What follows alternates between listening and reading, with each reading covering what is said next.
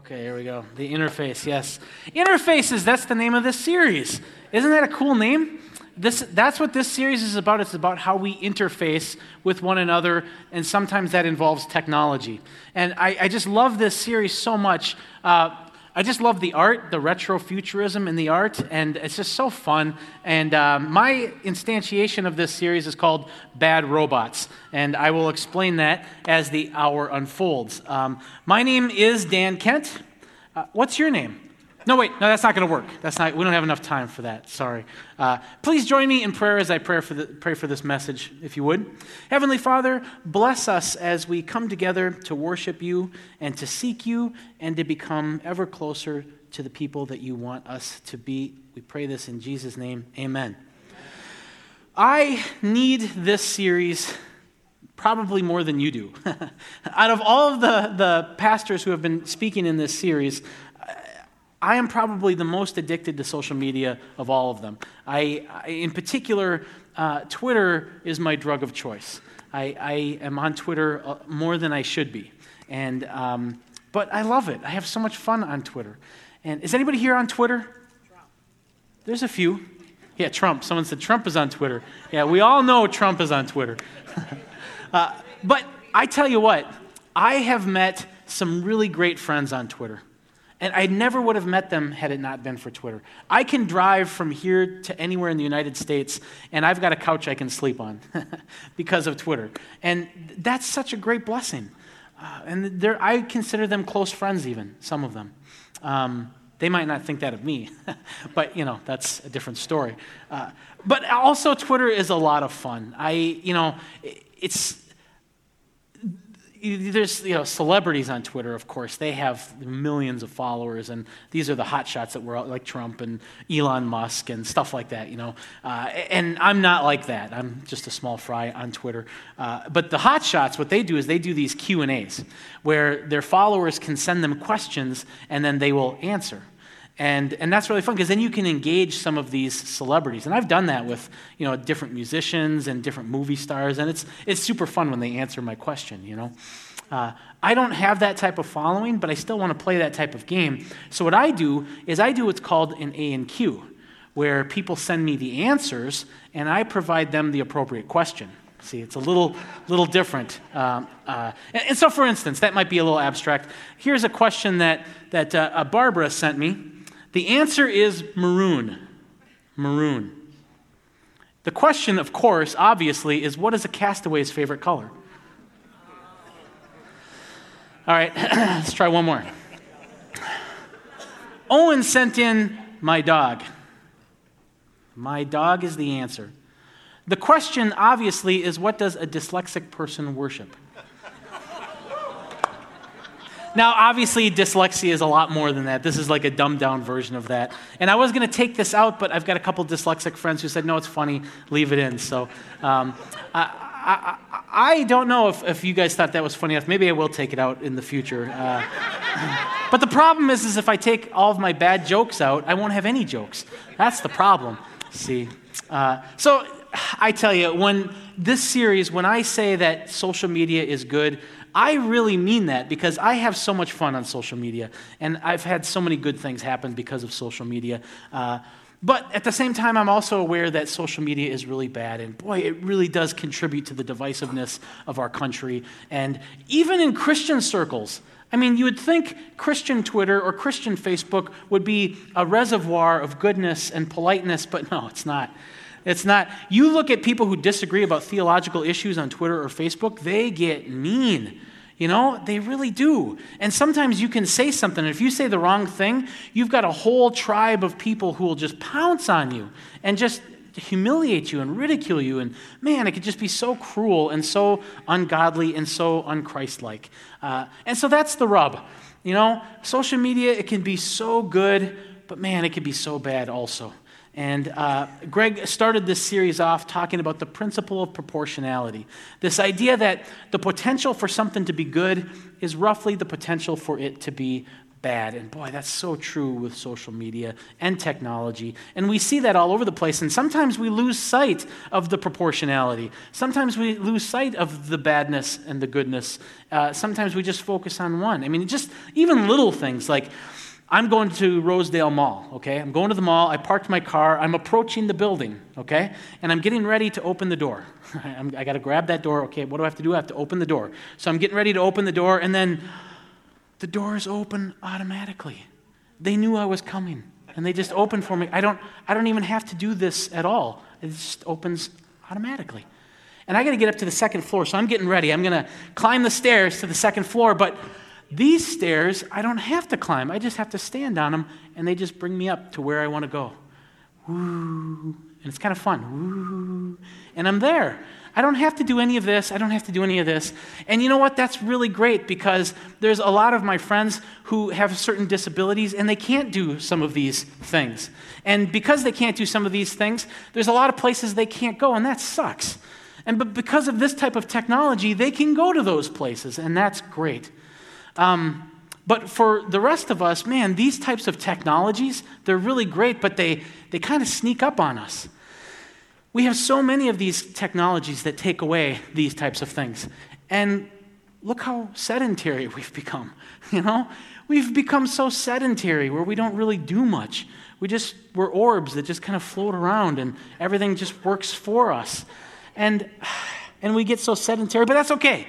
That's okay because there are places with technology to compensate for that sedentariness. There is. You can pay $100 a month and you can go to Lifetime Fitness and they have machines there to compensate for our sedentary lives. What do these machines do? The very things that we've automated out of our lives. Now, instead of just doing these while we're living, we have to take our free time, pay $100 a month to do these things. We don't even recognize that ridiculousness. Isn't that weird?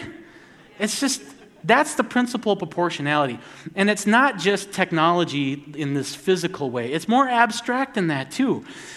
I noticed this, like when I was younger, I would go to friends' houses or family members' houses. We'd have little family get-togethers or whatever. And those were so fun. And we would tell stories. We would play games. We would talk. We would laugh. And sometimes things would get a little dull. There'd be a lull in the conversation or whatever. And the host would disappear into another room. And they would come back with this box full of pictures, or a photo album. And they would start showing you the pictures. And if I could be honest with you, that was sort of toil. I don't know any of these people, and the Appalachian Mountains, they look much better in person than in this little silly picture, But I would look at the pictures, oh yeah, that's very nice, that's great, because I love this person. And I like hanging out with them. And this is sort of like a little tax sometimes that you have to pay to just hang out with people, And some of the pictures are really good, and some of them are really fun. And sometimes I do know the people. But now, because of social media, that's all we get are the pictures. We don't ever hang out anymore. We just get the pictures. So now we're paying the tax and we're not getting the benefit. It's sad. And I love the pictures on social media, by the way. I think we need to see more kittens, more puppies, and more baby pictures. As many as you got, send them my way. But let's also hang out, too. That's what I'm saying. We should also remember to hang out in person. That's why I love it that everybody comes here to church. This is a place where we can actually be together. Real people. It's great. It's awesome. Thanks. So that is what I want to look at in today's sermon. And that's what this series looks at. It's not just about the pros and cons of social media. It's really more about how social media and technology changes us. It's what it does to our personhoods and our lives and how we live. And that's where it becomes dangerous. Technology, it can make us sedentary. Social media, it can make us inert zombies, where we're just walking in these trances. Dave talked about the zone that these things get us in a couple weeks ago. I taught as an adjunct at Bethel a lot of classes from 1999 to 2006. Taught a ton of classes at Bethel. And I remember having to come in, and I would come into class to start the class, and all of the kids would just be yabbering to each other, and they'd be throwing paper at each other, and they'd be talking, and I would have to go in and I'd have to go, hey, all right, we got to start. Pay attention. Eyes up here, please. We got to get going. And then finally, it would kind of simmer down, and then we could start class. From 2006 until just last fall, I didn't teach. So last fall, I taught an intro to psych class. And I had to do the same thing. I had to come in and say, okay, we got to get going. We got to get started. But it wasn't because they were talking to each other. It was silent. It was like a Zen mausoleum in there. I mean, I don't know what that would be, a Zen mausoleum, but it was quiet, all right? Anyway, so I had to okay, we got to get going. We got to get started, because they were all looking at their phones, and they were all lost in that trance. And I had to get them to stop looking at their phones so we could start. It changes us. People are different who are growing up now. And maybe they're different in good ways. I'm sure there's a lot of good ways that they're different, but there's probably some bad ways that they're different as well. And those are the types of things that we want to look at. We want to look at, because God breathed into us. He breathed into us this special life. We are sacred spirits in the world. And the fear is that we can slowly become soft robots. Just these soft robots. And that's the danger. And that's a real danger. The Apostle Paul talks about this in Romans. He says, I do not do what I want to do, but the evil that I do not want to do, that's what I do. He says, look, this is what I want to do, and that's what I don't want to do. Okay, well, simple decision, then do that. Okay, right, except I keep doing this. Why do I keep doing this? I don't want to do that. I've become a soft robot. I'm operating under somebody else's code. Somebody else has control of me. Something else is telling me to do something that I don't want to do. I have lost control over my machine. That is the danger. We don't even know that it's happening. How do we know if this has happened? How do we know if we've become this soft robot? Jesus gives us a simple test. Here's a test to know if this has happened to you. This is from John 8:34. Whoever commits a sin, that's me and probably most of us in here, whoever commits a sin is a slave to sin. They're a soft robot. Because, do you want to sin? Well, no, you don't want to sin. Do you sin? Yeah, I sin. Well, wait a minute. I thought you said you didn't want to do that. You're doing the very thing that you don't want to do. You've lost control over your machine. Whoever commits a sin is a slave to sin. They are a dysfunctional robot. It's kind of like something has grabbed our wrists and is slapping us on the face. Why do you keep hitting yourself? Why do you keep hitting yourself? Why would you do that? You don't want to do that, do you? Why are you doing that? That's what it's like. We do what we don't want to do. Did anybody's uncles do that to you when you were young? I'm still a little traumatized by that, obviously. So this series is not just about the pros and cons of technology. It's really about cultivating a spiritual posture that's effective to handling the dangers of technology and social media. It's about fighting against the forces that want to make us sin cyborgs. Sin cyborgs. Isn't that cool? Thanks, Steve. Thanks. Sin cyborgs. And there are many forces that do this. There are many forces that contribute to making us sin cyborgs. This is what spiritual warfare is about, is just fighting against these forces. And as soon as you combat one and defeat it, 9 more appear. I mean, there really are just all sorts of traps and devices that get us trapped. And that's why it's a lifetime of spiritual warfare that we are enduring as we live. I want to look at 3 things in today's sermon. These are 3 kind of strands that can cause us to be automated in ways that we don't want to be. And then I have 3 tactics to fight against these things. Does that sound good? All right. The first one is this. We are automated selves. We talk about being in the world of machines and technology, but really we are a machine. There is no computer, there's no machine like us. We perform more functions and we process more data than any machine that's ever been made. And we do it cooler and more fuel efficient than anything else that's been made. All of the technology in the world, as cool as smartphones are and as cool as computers are, they pale in comparison with the technological marvel of our machines that we have. God breathed into us a spirit into a very amazing biomechanical machine. In fact, this machine performs more functions and processes more data than we even know about, because consciously we can only be aware of about 7 to 9 things at a time. And you can tell this, for instance, if I were to say to you right now, can you feel the pressure of the chair on your buttocks? You would adjust your attention and you would say, yeah, I can feel that. Now, you probably weren't thinking of that a minute ago, but your body and your brain was still processing that information. It was still processing that even though you weren't aware of it. If I were to say to you, hey, how dry is your tongue? You would say, gosh, my tongue is kind of dry. I could use some water. That's what I said this in the first service, and I was like dry from singing, and I really wanted some water. But so you can assess your tongue to see how much moisture you have on your tongue. Your brain is processing that information even when you're not aware of it. So what happens is your brain will kind of poke your attention if it needs to. If maybe it'll say, hey, tongue's a little dry, maybe a glass of water would be good, and then you'll become aware of it. Or, hey, the left cheek is a little sore, maybe lean the other way for a little bit, and then you adjust. But your body just does all that stuff, and it'll tell you if it needs anything from you, but don't worry about it, it'll take care of anything. It's just an amazing machine that we have. Think of it this way. Think of how automated we are as people. Like if I want to go over there, I just say, I'm going to go over there, and I start walking. I don't have to say, oh, I want to go over there. Okay, I'm going to pick up my left foot, and then I'm going to extend it, and then I'm going to put it down. Okay, and that means I have to pick up my right one and extend it. See, if I had to think about all that stuff, how I couldn't really do anything else. But because of the marvelous nature of our machine, I can just automate that system. That system, and I have to learn it at the beginning. When I was a kid, I had to learn it. But once I learned it, it just becomes automatic. And this automation gets very robust. If you drive a car, you've probably experienced this. Coming home from the cabin or coming home from the baseball game, and you're driving home, maybe you're thinking of the baseball game, man, this team is so good. I wish our pitching was better. I feel a little nervous about, oh my gosh, I'm home.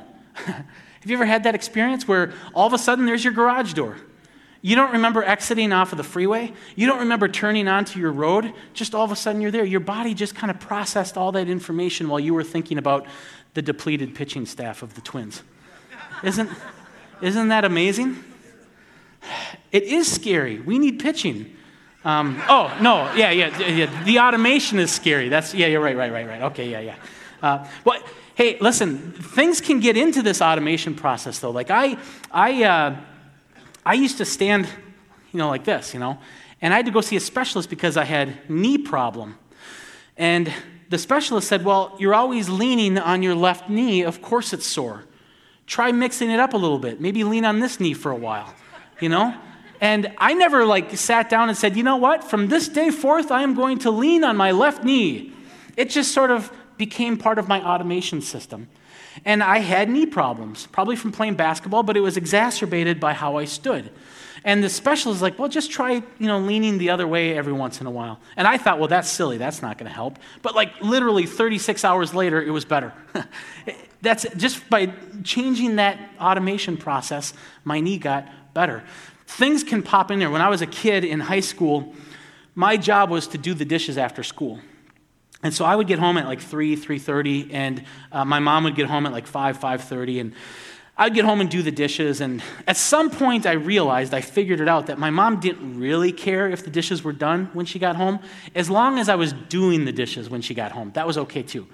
And so I took that into consideration, and when I got home, I would turn on Scooby-Doo, and I would watch cartoons, and as soon as the garage door clicked on, I would turn the TV off, chuck the remote, run upstairs and start doing dishes. Oh yeah, just doing dishes here.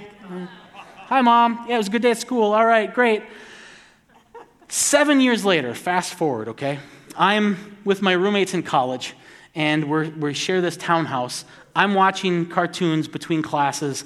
Randy comes home and opens the garage door. I click the TV off, chuck the remote, and I'm like, I don't have to do anything. What am I doing? I don't think I did a single dish the whole time I was in college. I don't have to do, this is another story, of course. That's also scary. But see how that just kind of crept into my automation system? That happens. And not just physically either. It happens to our personalities and to our characters.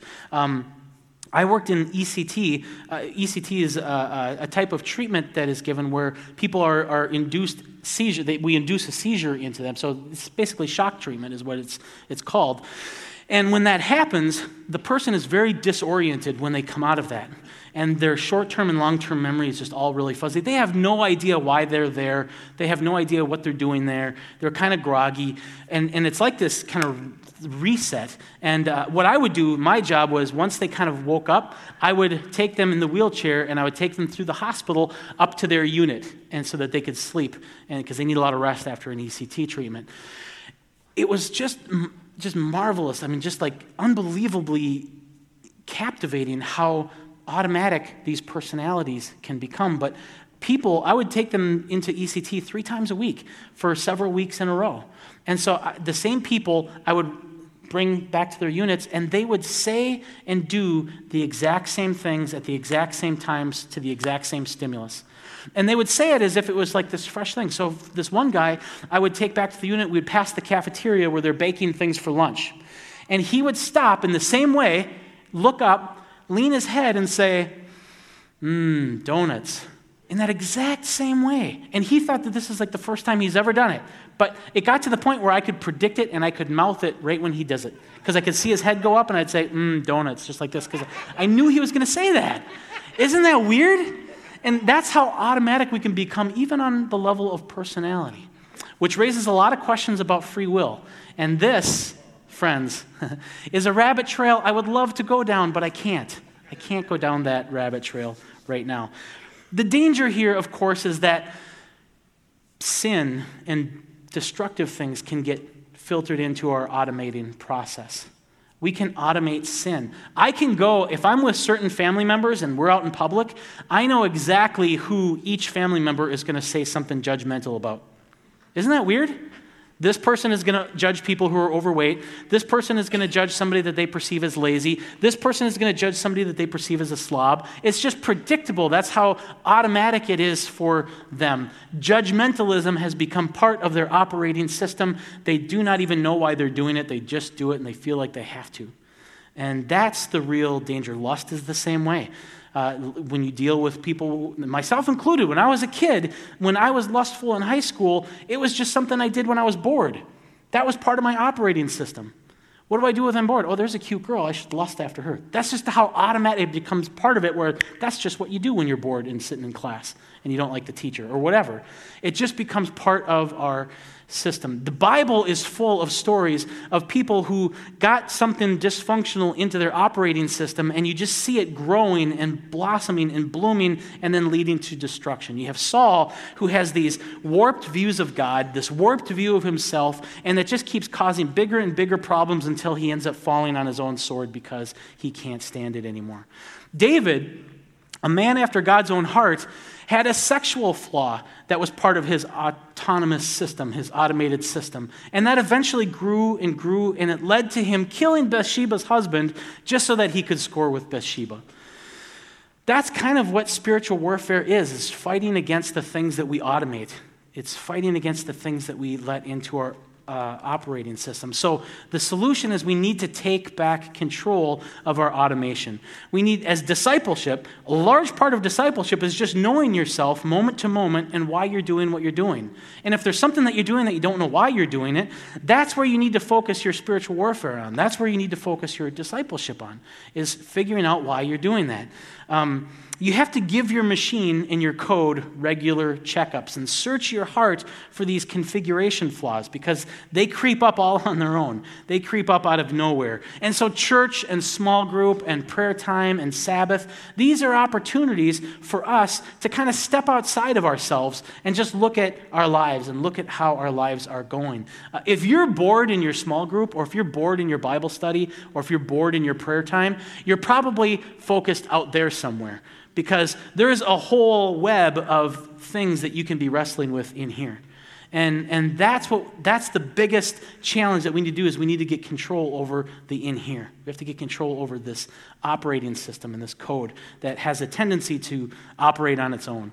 We have to arrest and confront whatever destructive sin things are in there and try to automate good things. Try to have automatic blessings for people instead of automatic judgments, to automatically love people and to automatically look to see what is so special about them instead of trying to lust at them so automatically.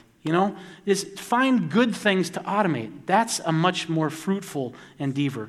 The second thing is we have a tendency to become de-centered. And what I mean by that is that we are machines. We're machines. We're embodied in these things. We're infleshed in a very intimate way. Like, what I mean by that is that I don't even know what Dan Kent would be like if he didn't have this body. If I was just like a glowing orb, like just a ball of light, I wouldn't recognize that as Dan Kent. I don't know what that is. I have no idea. But it's only because I have this encasement and these experiences and this set of memories, that's all of the stuff in my machine, that's what kind of makes me me. And when God breathed that special life, that glowing orb, when he breathed that into us, he breathed it into a machine and he called it good. And it's not just good, it's amazing, this machine. And so, always push back against people who say that the body is bad and the flesh is bad and the flesh is not good, because, man, it's amazingly good. It's profoundly good.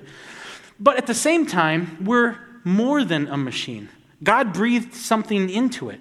And in a weird way, in a smaller way than God, we're both immanent in the world, we're in the world, and we're also transcendent from the world. There is this ghost in the machine. And again, another great rabbit trail I'd love to go down and to defend this. But just for the sake of discussion here, I believe that we've all experienced the feeling of transcendence. I think that we have. If you've ever, like in the summertime, been barefoot, and you kind of look down at your feet, and then you wiggle your toes, look how far down those are. I mean, they're way down there, and I'm wiggling them.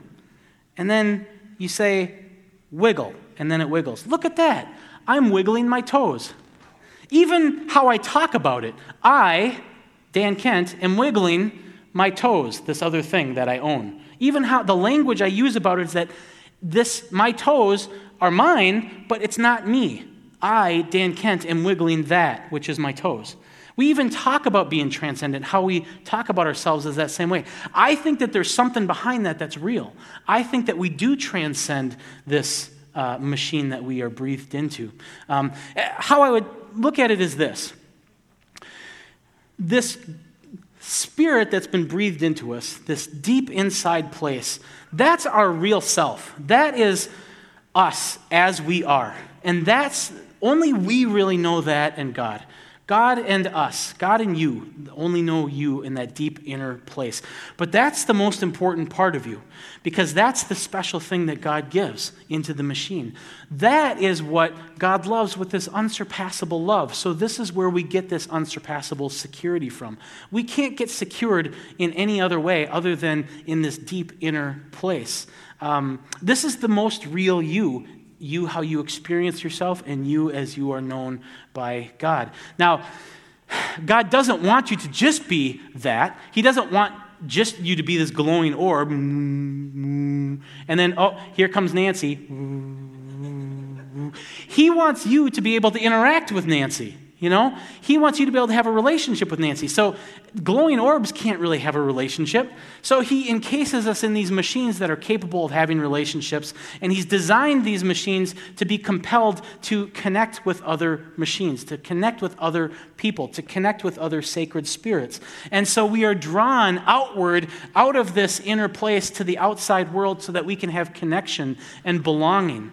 But out there, it's good. We want that, and we want to belong, and we want to connect, but it's different because people don't see you as you really are deep inside. They see sort of a mediated version of yourself. You are seen by others as you are seen, not as you really are. And if you've experienced this yourself, I'm sure, where you try to explain something, how you're feeling to somebody, and you can never really communicate it perfectly.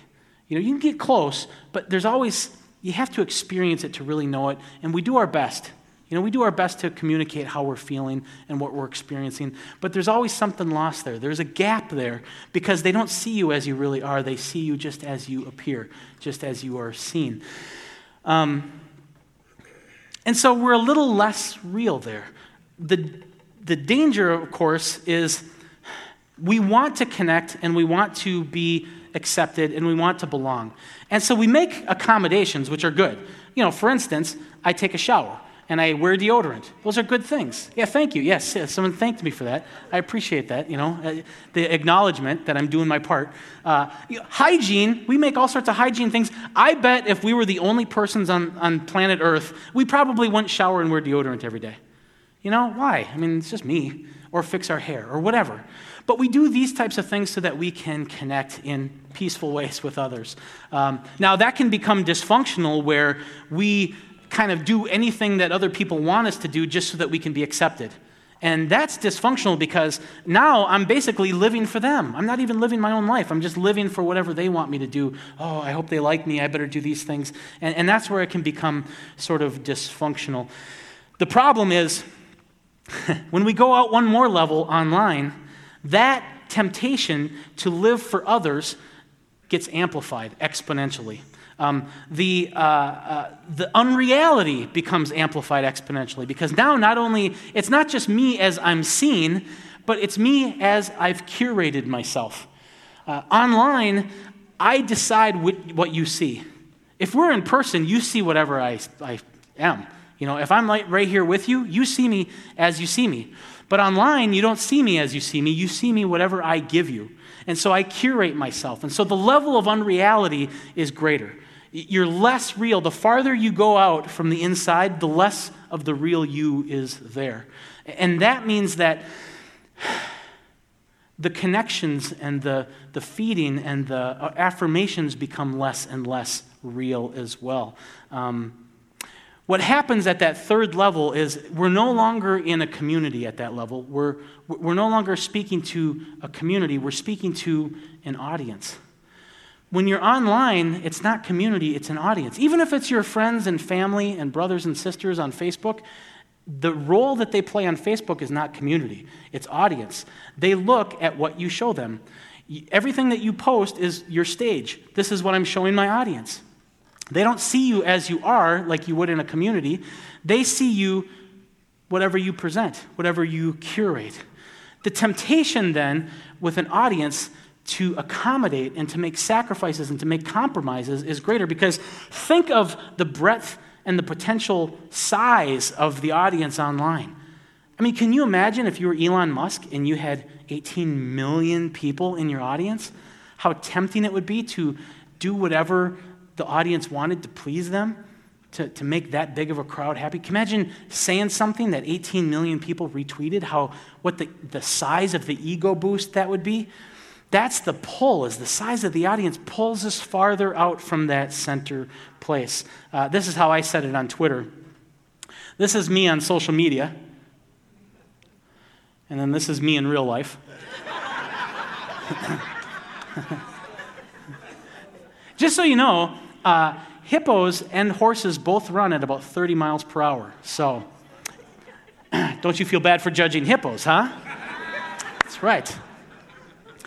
Okay, where was I? Okay, yeah. So, the more we accommodate this portable audience that we have on our phones, the more decentered we become. Because what happens is, the more we start living and making decisions on what to post, on what to show people, on what to say, based on what we think that they're going to approve, now we're living more and more for them, not for ourselves, not for who we are in God, but for whatever they want. And we just become more and more decentered. And the draw of the size of the audience, it can make us seek security from them. We want them to like our posts. We want them to approve what we say. And we want them to like our pictures of ourselves or whatever. And we can start to seek security out there, but that's sad because that's not the real self out there. That's not the real self out there. This is the same problem that a lot of addicts have. Alcoholics who hide their alcoholism. They will sometimes live these very great lives, but in secret they'll have alcohol problems, and they'll drink and they'll get drunk, and then they have this public life and they have this private life. And in the public life, people are saying, gosh, you are such a good person. I don't know how you do it. And they give them blessings, they give them compliments, but the compliments never really feed them because they know about this secret life that they have over here. It's the same way with social media. All the compliments and stuff that we get, it feels good, but it doesn't really feed us like it should because it's not really us. It's a curated version of ourselves. And what it does is it makes us externally oriented. It makes us live from the outside in. And we were created to live from the inside out. So what we need to do is we need to take back that center. And if we're bored or if we're anxious or if we feel empty when we don't have our phone or if we don't have the internet, guess what? We're decentered. Join the club. I've been there. My buddy Marcus and I, he was my roommate after college. This is before Wi-Fi, where you had to plug in this big cable to our laptops to get internet. We called it the umbilical cord of life. That's what we called it. You know, that's how much we loved being online. The umbilical cord of life. Is it my turn yet? You know, that's what, we would take turns and, I'm online now. This is great. You know, we were decentered. We were totally decentered. So centering ourselves, it means being proactive and intentional about who you are and who you want to be against the horde. The horde wants you to be something, and you have to live from that deep center place where God loves you with that unsurpassable love. And God wants you to be a certain thing, and that's where we need to live from. And so if you're feeling decentered, you have to get back to that place. You have to find the security that God offers and rest in that. Because if you're not resting in the security that God offers, you will be forced to seek security out there in the hostile, unholy crowd. And it's just a toil, and it doesn't lead to anything. If you're not intentional about who you want to be and who you are, the world will make you into whatever it wants you to be. It just will. And you have to cling to that center spot. Otherwise, the world will have its way with you. And that's what being centered is. And that's what the danger of being decentered is you lose yourself. You lose control over your robot. The final thing is we can become unattended selves. And the point here is that our machine has a control panel inside, and we make decisions at this control panel. And right in front of the captain's chair in this control panel is the throttle. It's like the steering stick, okay? And what that steering stick is it's our attention. That's what it is. This controls our attention. And what happens, though, is we can a lot of times take our hands off of that, and we view attention as just whatever it is that's hitting our screen. And that's whatever we're perceiving is our attention, and we're not controlling the stick anymore. But what I would encourage you to think about is this. Think of attention not as just whatever's hitting your screen, but think of attention as a resource. Attention is a resource, just like money. That's why we say pay attention, because we only have so much, and it's extremely valuable. This is why... Well, let me say this. Look at Proverbs, the wisdom book. And this is the first 5 chapters of Proverbs. Look at all the ways that the author of Proverbs is trying to get people to shake free from this passive understanding of attention and to actually grab the stick again, to take proactive control over their attention. Listen, he says. Now, if you're reading the text, you're already listening, so he's meaning something deeper than just letting it hit you. Be proactively listening. Turn your ear. Don't just hear, but actually get involved. Turn your ear toward it. Get yourself into it. Store up my commands. Accept my words. Make a decision. Pay attention. Keep the words in your heart. Keep them from falling out. They'll have a life of their own if you're not constantly, proactively keeping them. Give careful thought to the paths of your feet. These are all just from the first 5 chapters. It's very important, before you even hear the wisdom of Proverbs, that doesn't matter what the wisdom is if you're not proactive about your attention. If you're not in control of what you're attending to, and if you're not really giving it your attention and mental focus, it doesn't matter how clever the Proverbs are. It's not going to do anything. It's only when you're proactively attending and you've got control of your attention that you can then process these things in any meaningful way. There's a reason why the Apostle Paul says that we have to take every thought captive. Because if we're cognitively passive and we're just letting the world wash over us, these thoughts will just take on a life of their own, and they will do all sorts of things that we have no idea that they will do. We will just be shaped by them instead of using them to shape ourselves in the way that we want. We will end up being shaped in ways that we had no idea we were going to be shaped. We have to view attention as a resource. This is why so many people are trying to get your attention. This is why everybody's raising awareness for things. Because they know that if they can get some of your attention, they could get some of your control. They can get some of your say-so. And that's why people are trying to get your attention so aggressively. Social media is largely about that, is trying to get people's attention, and which is fine because some things we should have our attention sent to. But it can be very manipulative too. David Morrow 2 weeks ago talked about the incredible links that Facebook and social media goes through to try to control our attention. He talked about how they try to maintain us in what they call the zone, which is this cognitively passive state where we just watch whatever hits the social media feed. That's the zone. It's like a slot machine. We have no idea what any of these symbols mean, but we can't stop playing. I don't even know if I won. The only time I know if I've won anything is if some coins fall out. Oh, okay, this must be a win. A duck, a chicken, and a turtle. That's a win, I guess. All right, good. But that's the goal, is to just don't even know why we're doing it, but we get some type of weird reward, and we're not cognitively active, we're cognitively passive. We're numb brains. That's what they want. They want numb brains floating down these algorithmic content streams. I like that. Numb brains floating gently down algorithmic content streams, just kind of floating, just seeing whatever Facebook or Twitter wants us to see. Just taking it in. Oh, yeah, this is nice. And it's shaping us, though. It's making us into something we might not want to be. The goal here, the tactic is that we have to take our attention back. We have to stop just giving our attention to whoever wants it. We need to invest our attention because attention is a resource just like money. In fact, I would say attention is a more valuable resource than money because attention, that's the stick that we use to become whoever it is we're going to become. And that's what shapes and orients our entire life is what we invest our attention into. And so we need to look at it. We don't just want to occupy our attention like, I'm bored, what should I watch? That's just occupying my attention. And that's fine too, but as long as we're conscientious about it. But we need to be investing our attention more. Attention should be contemplated. It should be planned out. It should be budgeted just like money because it's more valuable than money. And we should be budgeting it and planning it out. Attention shouldn't just be given. It should be earned. You know, that doesn't mean that we shouldn't ever give attention to people who don't give us anything back, because we should. We should give attention to people who can't give us anything back. But we should do that conscientiously, not mindlessly. When I write these sermons, this is what motivates me more than anything else.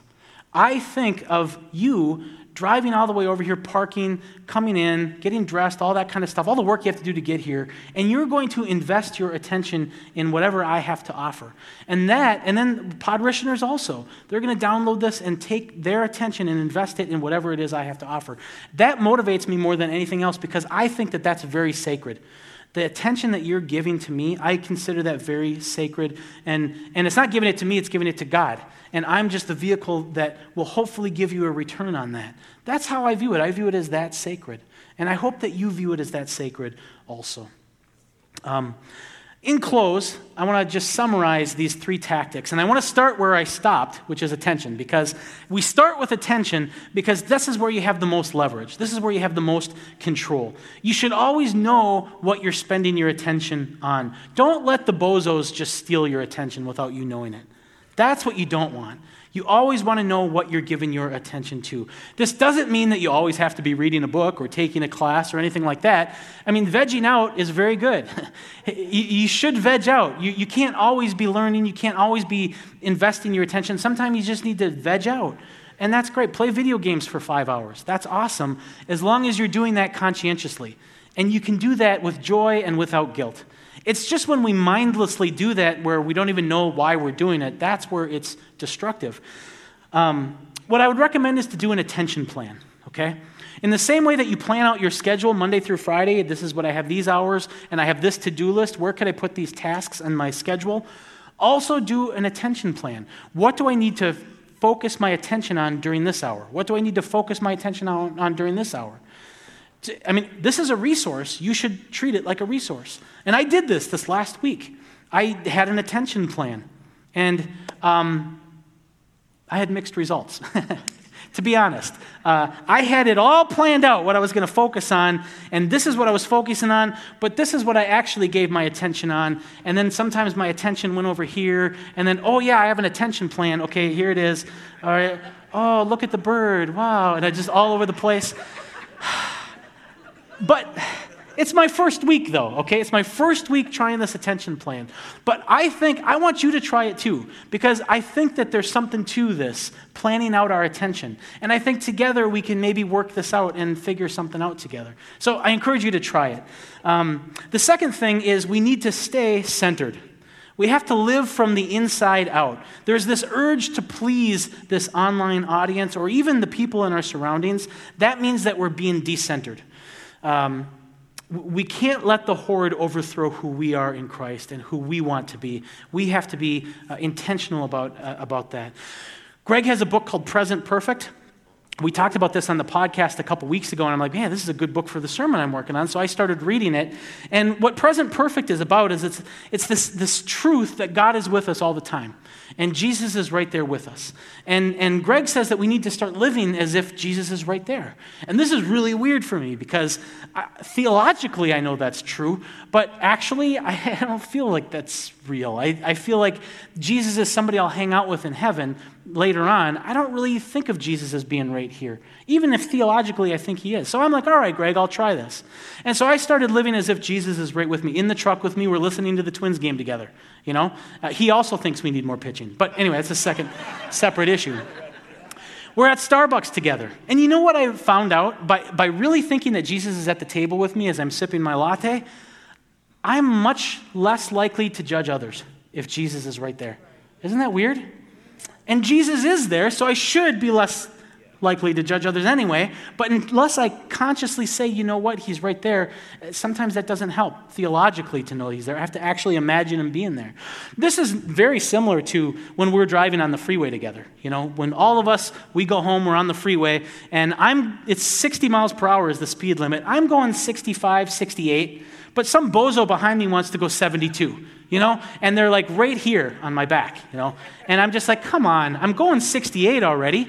I mean, can't you just go to 68 instead of 72? But no, he can't. So he's going to go all the way around me and then speed up, and now he's going 72. He's just right in front of me, you know? And then like 9 more cars join this jostling show. And we're all kind of jostling for the good spot. And now we're all going like 75, right? And then a cop car merges on.